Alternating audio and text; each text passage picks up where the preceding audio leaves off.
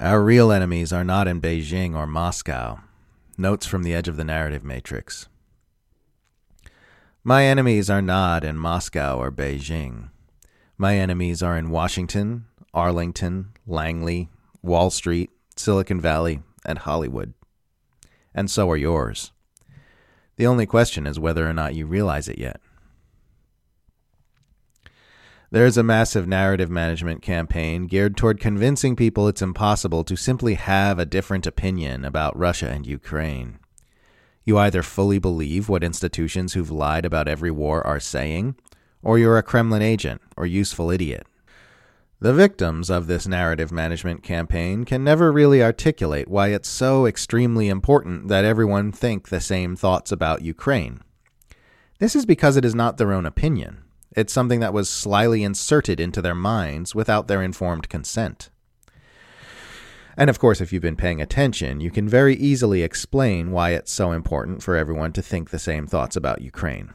It's because otherwise the public would never consent to agendas which directly hurt their bank accounts and which could easily lead to nuclear war which kills everyone they know.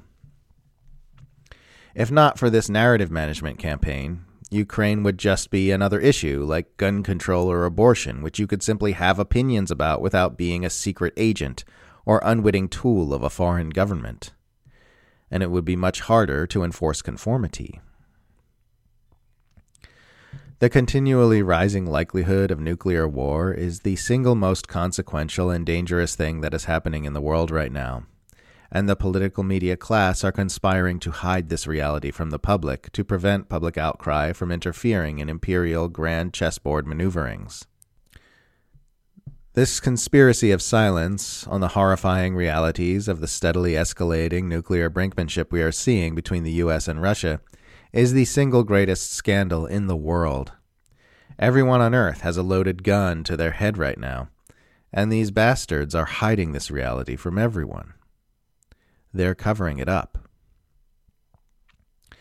January 6th was a pretend LARP version of what the U.S. actually did in real life in Ukraine in 2014, and in many other nations in recent history.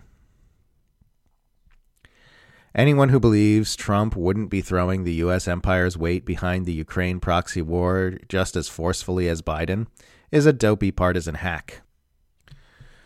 The people with the largest platforms are almost always the people who are least worthy of your attention.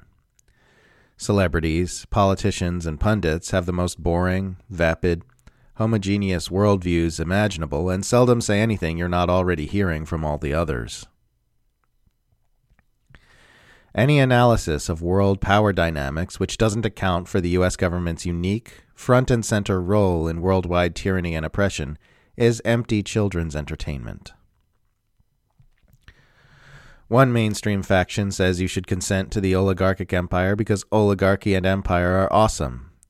The other says you should consent to the oligarchic empire because of intersectionality and inclusivity. Their agendas are the same, only the justifications differ. The fact that shitting on trans people is now the easiest way to piss people off in mainstream discourse doesn't mean the right is the new counterculture. It just means real counterculture, shitting on the powerful, has lost all visibility in the echo chamber of mainstream discourse. There is currently no reason to believe AI will ever become conscious. Current science can't explain or understand consciousness, and we don't know that it ever will. No matter how smart it gets, there's no reason to believe AI will ever experience itself as a perceiving subject. They'll make AI that can have intelligent conversations. They may even make AI that can perform complex psychoanalysis and create original philosophy. But none of that will mean there's a conscious subject perceiving all that from within it. Human ingenuity is no closer to understanding how to do this than it was in the Stone Age. The AI that's stirring controversy about machine consciousness today is no more conscious than a calculator. Not saying it will never happen, just that we've never yet seen any evidence to believe it will. If it does, it will probably wildly alter our understanding of the universe.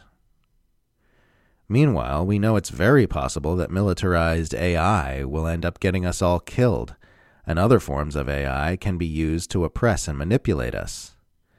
we probably should pay a little more attention to that area of concern.